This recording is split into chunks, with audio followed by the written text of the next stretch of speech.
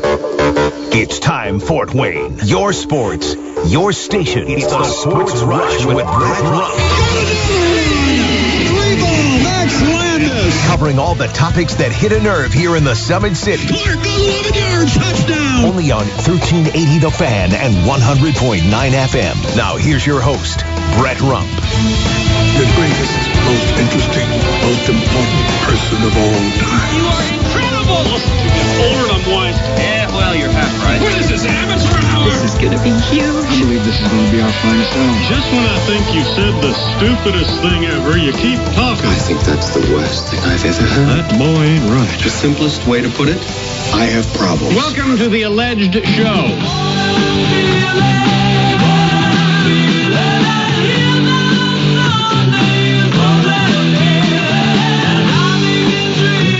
Time to go home on a Monday. It is the Sports Rush, your daily local sports fix 4 to 6. I am Brett Rump along with Adam Lundy. It's the day after. It's national holiday, I guess. The Super Bowl hangover Monday. How many people are right now just half asleep at work trying to get out? If you get off at 4 o'clock, you're probably booking it home thinking, I got time for a nap before I get dinner. Yeah, it's one of those nights where you stay up late, you watch the big game, and then afterwards, of course, you have to watch the post-game and the post-game comments. Then you got to flip it from Fox to ESPN. Maybe check out our Westwood One radio broadcast. We had that here yesterday exclusively in the Fort Wayne area on 1380 The Fan, 100.9 FM. But big one yesterday. We'll talk plenty about that. Also, coming up on the show, Purdue, IU basketball, Mastodons basketball, Colts, do they have their coach? You know, when it gets down to tracking private planes, that it's got to be close. You're sniffing it out. There's people that are following the Colts private jet and where it's going, when it's returning.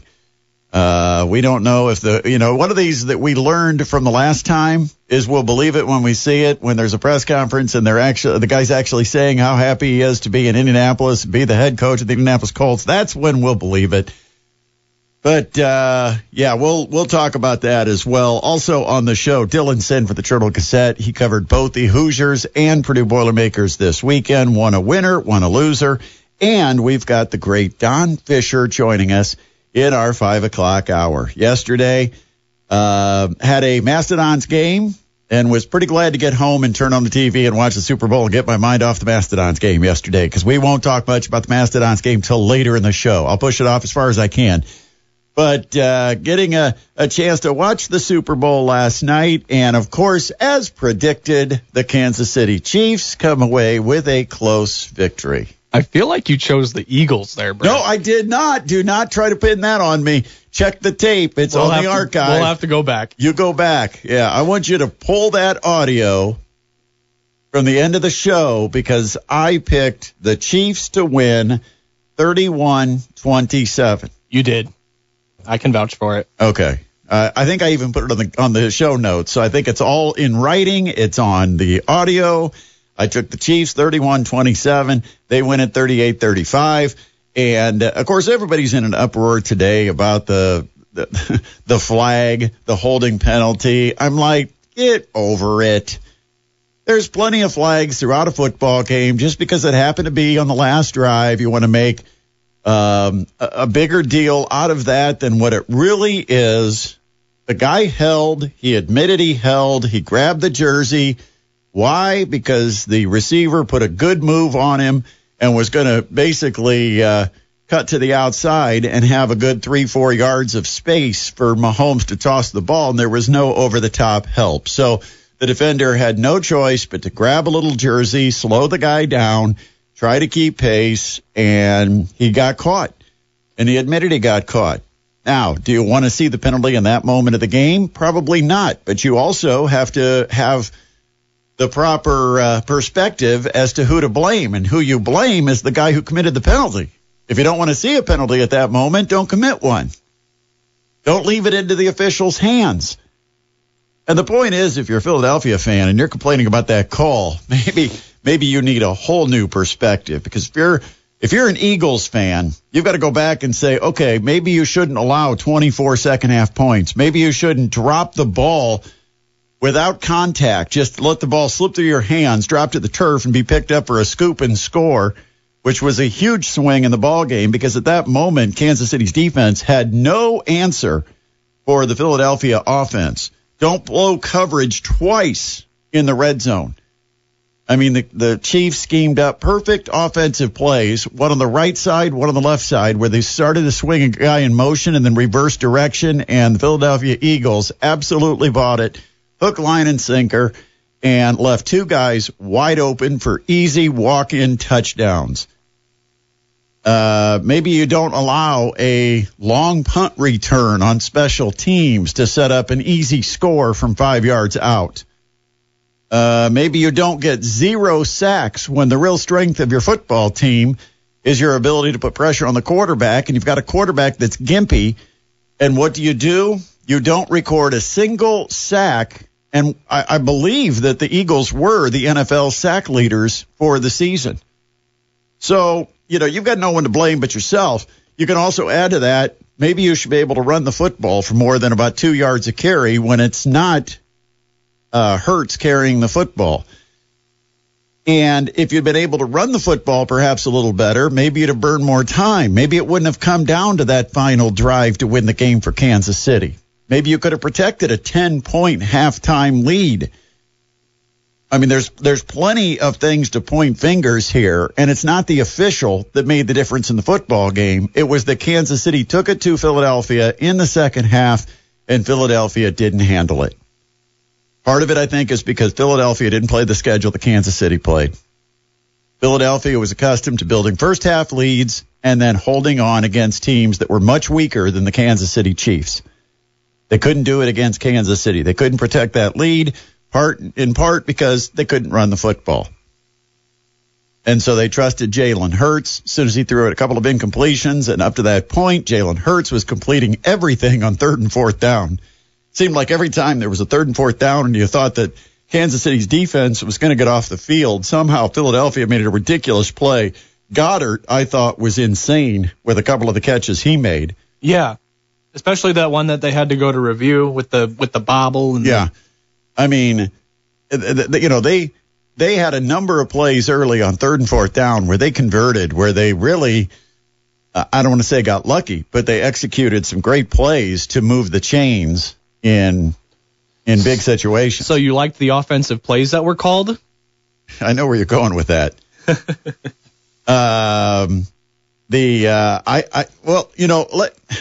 We'll go ahead and go there since you've opened up the can of worms.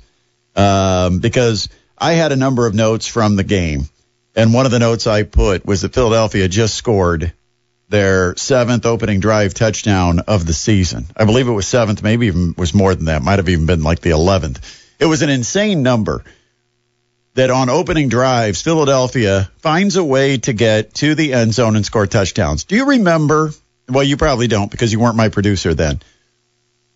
But I used to, 2, 3, 4 years ago, rave about Frank Reich's ability to have a beautiful pre-scripted set of plays for the Indianapolis Colts, because I said their first drive, maybe even their first 2 drives, they've got such a great game plan as far as how they set up the offense from one play to the next and just move it right down the field. And the Colts had a terrific early offense. Well, then all of a sudden over the last year or two, I've mentioned, where'd it go? What happened to that offense that the Colts had? Now I think I figured it out. That went with Nick Sirianni to Philadelphia. And when we were giving all the credit to Frank Reich for his beautifully designed plays to start football games for the Indianapolis Colts, maybe we should have been giving the credit to Nick Sirianni, because Philadelphia now is the team the Colts used to be, where the Colts were able to execute initial drives and get early leads on people, which also made the defense better because all of a sudden you get the lead. And if you get a 2-score lead early, you might start to change the other team's offensive approach against your defense, making your defense that much better. Well, yesterday I think we saw just how creative and how good Philadelphia's offense can be.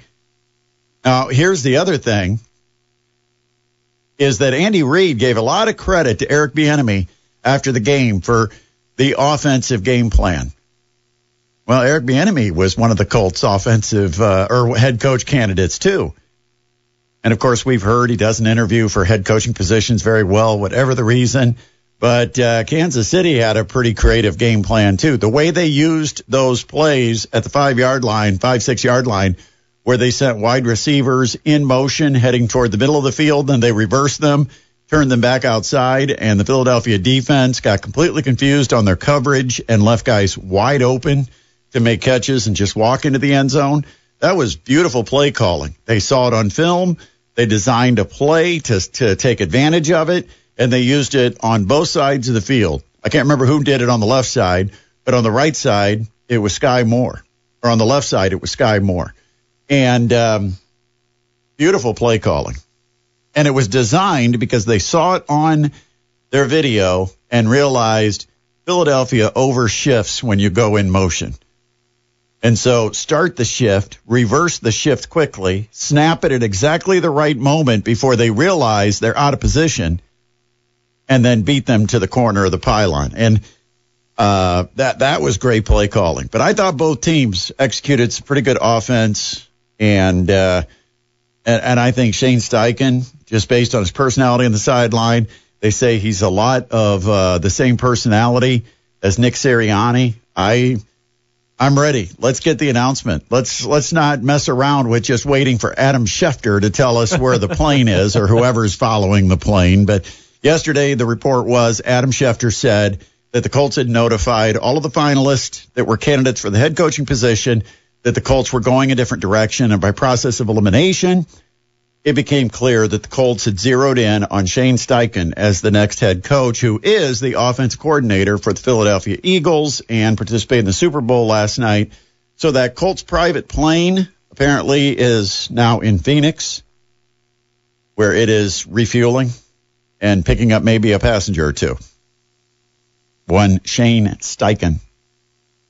And then heading back to Indianapolis, probably later tonight, they will be ironing out the terms of the agreement, which I'm sure at this point they've agreed to some framework of a contract. They've just got to sit down, make sure it's all very clear, spelled out. The attorneys and the agents all approve of the language in the contract, and then it's a done deal.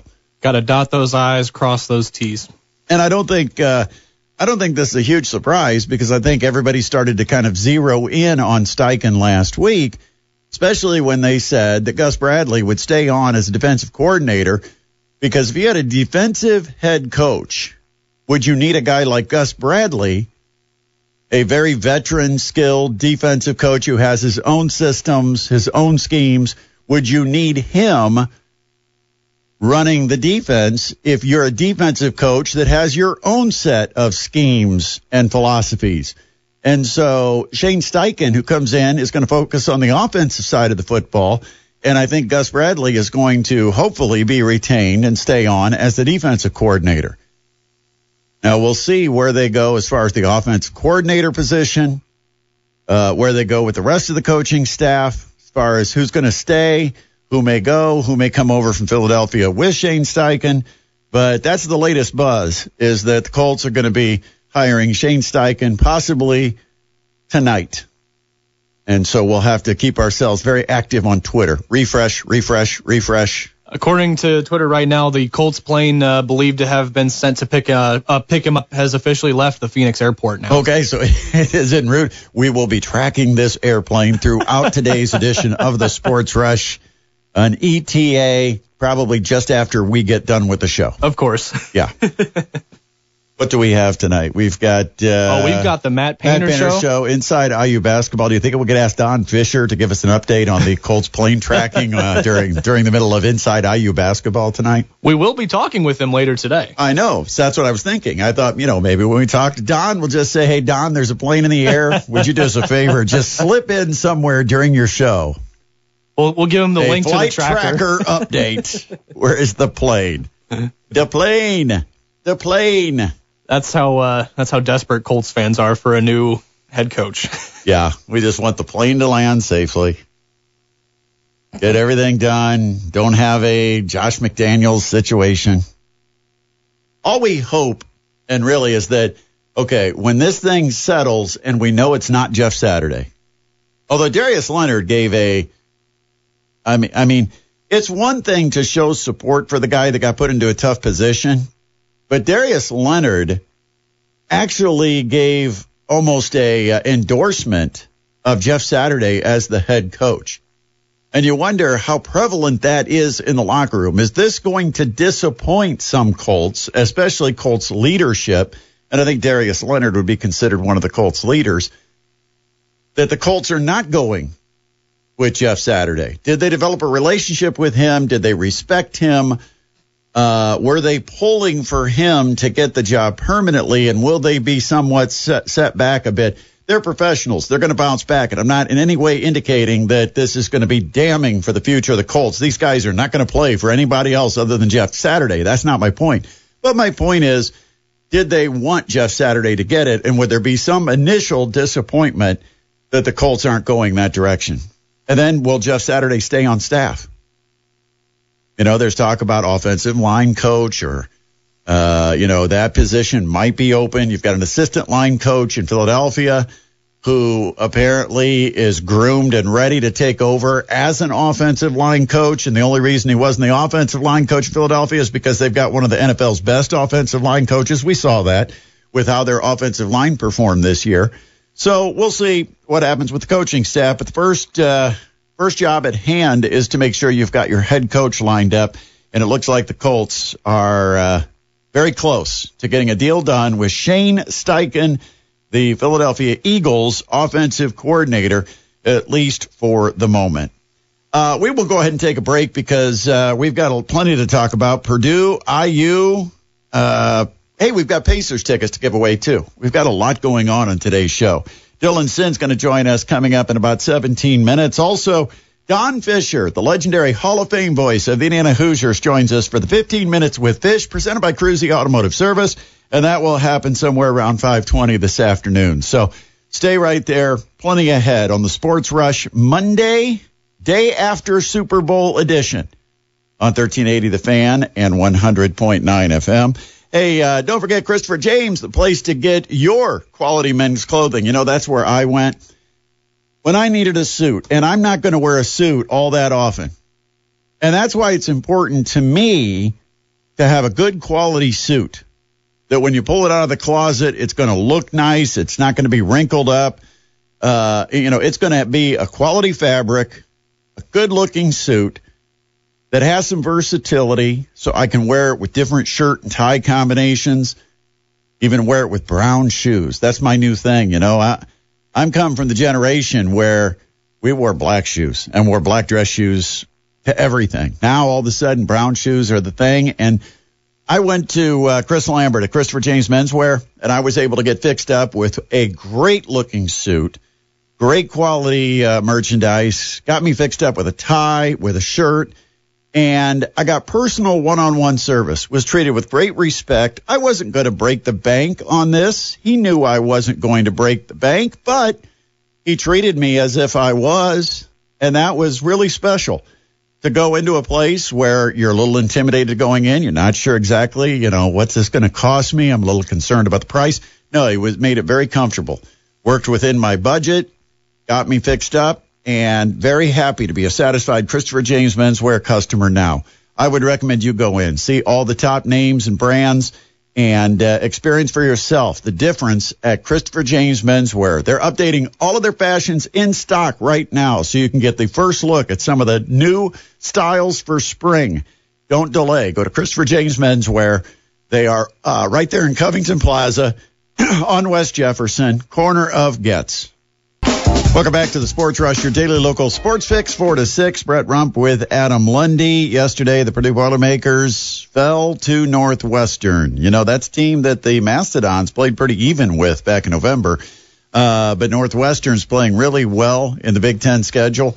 And they defensively kind of exposed Purdue. They pressured the guards into mistakes, and they aggressively doubled Zach Edey. I mean, gave him no space. Now, I think quite a few times, I think that Northwestern probably got away with some bangs on the wrist and a little bit of body bumping against Edey. It just looked like it got very physical, and there was one play in particular late in the game when Edey went to skip a pass from the low block out to the opposite wing, and the pass never made it. And I thought that Edey got hit on the arm as he went to throw the pass, which is why the pass was so badly underthrown and then stolen by Northwestern, but no whistle. And so they played Edey physically. They played him aggressively in double teams. They put pressure on the Purdue guards, forced them into mistakes. And that seems to be right now the blueprint of attack against the Purdue Boilermakers, who lose for the third time and twice in the last 3 games. Yeah, for me, this kind of came down to experienced guard play versus inexperienced guard play, with the 2 Purdue freshmen going 2 of 13 from the floor, but then you have Bowie and Audige for Northwestern scoring 26 and 15. So that was the difference for me in the game, I think. And Audige was having a miserable game, but yet as a experienced player, he was able to come through in the clutch down the stretch and hit a couple of huge shots, including a big 3-pointer. And Boo Buie. You just love saying the name. I love Boo Buie. Boo Buie had how many points? Boo Buie finished the night with 26 points. Pretty big night for Boo Buie. 9 of 20 from the field. Not great from 3, but got the points, got the win. And got to the free throw line, which is one of his real strengths, is he's able to get to the free throw line because he is an aggressive attacker of the basket. He was 7 for 9 at the free throw line. And Bowie finishes with 26, Audige with 15. And as you mentioned, tough game for both of the Purdue freshmen. Braden Smith, he did get 10 points, but he was 1 for 7 from the field. And then Fletcher Lawyer, 1 for 6 from the field. In fact, Lawyer did not hit a 3. And that's trouble for the Purdue Boilermakers, because if you're going to attack and double up on Edey, somebody has to make you pay from the outside. And you look at the numbers, Mason Gillis, really the best 3-point shooter, was 3 for 7. Yeah. But you've got Brandon Newman going 0 for 3. David Jenkins was 0 for 2. Caleb First was 0 for 2 from distance. Braden Smith, 1 for 3. Not good. Yeah, they finished under 23% from behind the line as a team there. Yeah, outside of Mason Gillis, who was 3 for 7, then the team was 2 for 14 or 2 for 15. That's not going to get it done. That's not a good percentage. That's under 20%. So tough one for the Boilermakers. And, in some ways, maybe you feel like, okay, they've got a comfortable lead in the Big Ten. Now they have something to work on. They know how teams are probably going to prepare for them and attack them. What can they do to adjust to make themselves better? Because, every team has something they need to improve. And now Purdue's had that something maybe being exposed. Early in the season, we thought the guards were handling the pressure pretty well, but now teams have kind of figured out how to attack these young Purdue guards and force them into some mistakes. Purdue ended up turning the ball over 16 times. Now, a number that they want to stay at is 10 or less. Ideally, 8 is kind of their target number in turnovers, so they doubled the target turnovers for the Boilermakers, at least what Matt Painter says, and 6 of those were actually charged to Zach Edey. Yeah, he does, he does kind of have a propensity to do that. When he gets doubled a little bit, he kind of turns it over a couple times, but gotta take care of the ball. He didn't handle the pressure either. No. And so Purdue ends up falling 64-58 as Purdue actually had like a 5-point lead late in that game. And then Northwestern just shut the door on the Purdue offense and then was able to win it by 6, almost going away. And so trouble for Purdue. We'll talk to Dylan Sin about this game. He was there and present, and we'll get his reaction. Also, the Indiana Hoosiers are on a hot streak. You can chalk up 3 in a row now for Indiana after beating Purdue in that big win at Assembly Hall when Purdue was number 1 in the country. Indiana followed it up with the win over Rutgers, and now they go on the road and win what you would consider an ugly game against Michigan. Neither team was artistic offensively, but where Indiana would have consistently lost a game like this prior, they now have a certain toughness about them. And I've got to give Indiana credit where credit is due, because I've called them soft, and all of a sudden this team has picked up some type of a toughness. They've picked up the intensity defensively. They now face adversity much better than they did earlier, like against Arizona earlier in the year, Kansas. Those games, when the other team went on a run, Indiana wilted, right? Now they can go into a hostile environment, a place like Michigan, and Michigan gets a couple of buckets, and Indiana continues to play and play hard and tries to execute offensively. I thought Tamar Bates, I'm not sure what was on his mind on Saturday, because Tamar Bates threw some real garbage up at the basket, didn't take good shots. I didn't think it was his best day. But Trayce Jackson-Davis, all 40 minutes on the floor. And that's what you've got to do with your leader. I mean, if you're better with him on the floor, he can't come off the floor. And, there's off days to rest. But when you're playing a game and you need him, you just got to let him suck it up and stay out there. If you're a college athlete, you're not in good enough shape to play all 40 minutes, then get yourself in shape, because Trayce Jackson-Davis had to go 40 minutes. In the NBA, you go 36 to 38 minutes a night, and you do it 82 times. So, these college guys with 3-4 days off, no back-to-backs, should be able to handle that, right? One would think. So Indiana gets the win over Michigan, 62-61. Trayce Jackson-Davis ended up going for 28 points, 11 rebounds, and more importantly, he drew 10 fouls while only committing 2 fouls himself. He was a force. Absolutely. Hunter Dickinson, he had 16 points, 12 shy of what Trayce Jackson-Davis scored, and 4 less rebounds, but only had 1 offensive rebound. In fact, Indiana limited Michigan to just 5 offensive rebounds for the game, and Indiana out-rebounded Michigan 33-31. Indiana turned it over 13 times, 6 of those from Jalen Hood-Schifino, who still a freshman, right? Makes freshman mistakes, questionable passes, tries to force things every so often. And as he relaxes and understands, he's good enough to let the game come to him, and he can still succeed. He doesn't have to force it. He'll be much better. But Jalen Hood-Schifino with 6 of the 13 turnovers for Indiana. And we'll have to ask Don Fisher when we get him on later what the latest status is for Xavier Johnson, who we believe is maybe getting closer to a return for the Indiana Hoosiers. We got to take a time out. Dylan Sin standing by. We're going to talk to him about these college basketball games. He will join us when we return on the Sports Rush on 1380 The Fan and 100.9 FM. Coming up in hour number 2 on this Monday, 5:20, we'll talk to the great Don Fisher, legendary Hall of Fame voice of the Indiana Hoosiers. It was his take on what's happening with the Hoosiers, 3 wins in a row.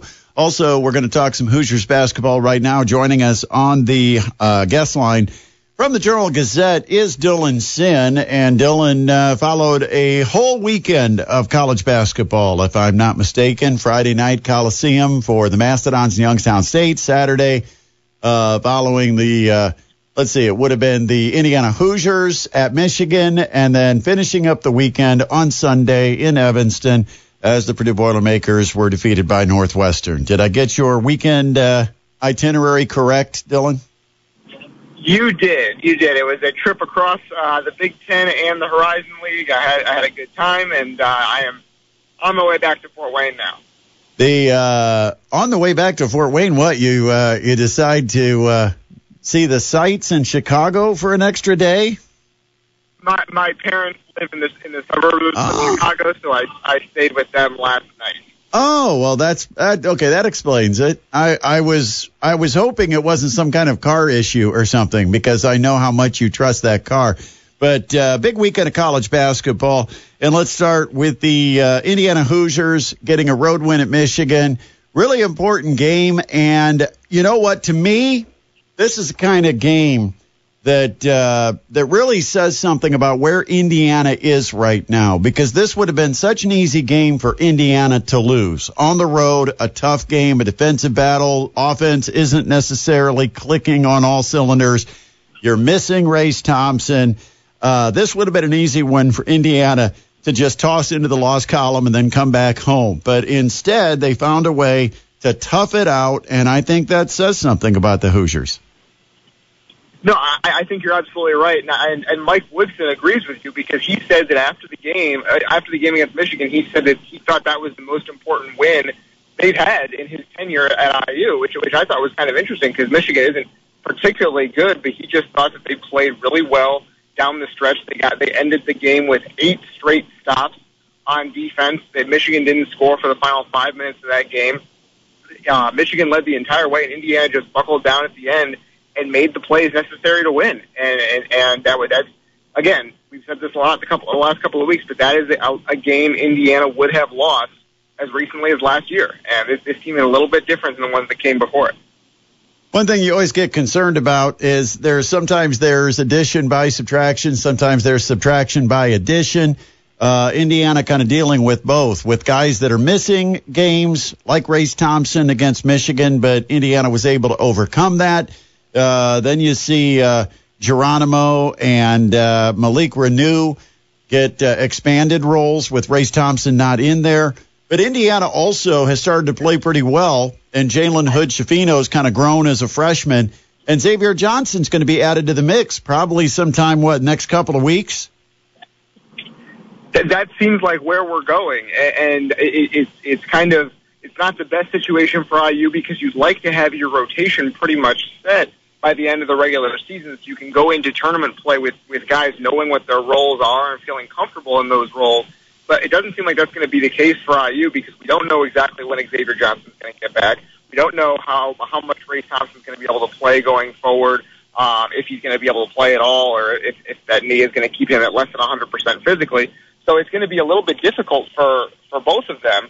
And we're going to see whether IU is going to be able to kind of figure out that as it goes along, because that's something that Mike Woodson has talked about, is he played a smaller rotation against Michigan than he's played pretty much ever, because he wasn't comfortable with C.J. Gunn and Caleb Banks getting thrown in there on the road. And so now you're like, okay, well, how do you get comfortable by the time the tournament starts? That's going to be a huge key for Indiana. Trey Galloway, I think he's one of those underappreciated guys for Indiana, because they have so much star power. When you talk about Trace Jackson Davis, you got Jalen Hood-Schifino, the 5-star recruit. But Trey Galloway, to me, is kind of the glue. And I don't think it's coincidence. If I'm not mistaken, some of Indiana's tough games where they lost, Trey Galloway was out, wasn't he? Yeah, he has missed some time. And the question is, going forward, is how much is he able to provide on the offensive end? Because they need guys that can get to the hoop off the dribble like Galloway does. And he's healthy now. That is not someone they're worried about at this point. And so they need him to be able to create off the dribble, create for his teammates. And he's just been really, really good on defense. That was one of the keys to all those stops that they had against Michigan at the end, was Galloway being in the right position on a regular basis. And having a guy who is very good on both ends of the floor in that way and can make an impact on both ends of the floor is, you're right, someone who can tie the whole thing together. And that's exactly my point with Galloway. He doesn't put up the big numbers. He's capable of hitting a big shot when you need one, but he's very comfortable in his role. He's going to distribute more than he's going to take over offensively. But that role he plays defensively, which I think was something that Indiana was missing, having that wing stopper, the guy who can match up against a wing or a good guard, shooting guard from the other team, and come up with defensive stops. And that's why I look at Galloway and I think, he's kind of one of those guys, and I don't want to make it a Purdue example, but he's one of those guys that just fits perfectly with the rest of the roster. And I think that's why he's so important to Indiana, and a lot of fans probably don't even notice him. No, I think that's a good point. And the thing with being able to guard a really good wing is important, because that's one of the keys to Indiana's defense is all that pressure on the perimeter. And when you have that type of pressure, you need to keep guys in front of you, because if they get behind you, there's not going to be a whole lot of help coming. And so having someone like that who can take the other team's best guard and keep him from getting into the middle and driving and kicking, that's huge. That was a huge piece of Indiana's win against Purdue, with Trey Galloway being able to do that against Fletcher Loyer. And so Xavier Johnson has filled that role at times the last couple of years. Obviously, him being out hurt their defense a little bit to start. I think that was a huge part of the game against Penn State where they gave up all those threes, was they just weren't settled defensively. I think they're more settled now than they were then because of the way Galloway is playing. And I guess I was mistaken. He was in the lineup for most of those games, so I guess I'll edit that out of the podcast. But anyway, Dylan Sinn joining us from the Journal-Gazette to talk Indiana basketball and Purdue basketball. And this is going to be a tough week for Purdue because they seem to have been exposed a bit as far as pressure, and they're going into a place where they're going to see a lot of pressure. This is a tough spot for Purdue right now. Yeah, and that's the thing is once the book is out on Purdue, now you're going to see the pressure that has caused all those turnovers the last 3 games. You're going to see it until they prove that they can handle it. And obviously, they're going into a game this Thursday against Maryland where Maryland pressured them when they played them at Mackey Arena a couple weeks ago, and Purdue was somewhat fortunate to come out of that game with a win. They only won that one by 3. So Maryland has the kind of long, athletic wings that have been able to slow Purdue down and bother them a little bit. And I think that that's what we're going to see again in College Park is can Purdue handle that pressure? Can they avoid turnovers? As Matt Painter said yesterday, can they pass and catch? And I think that's going to be the key to that game, and it won't be an easy one for Purdue on the road.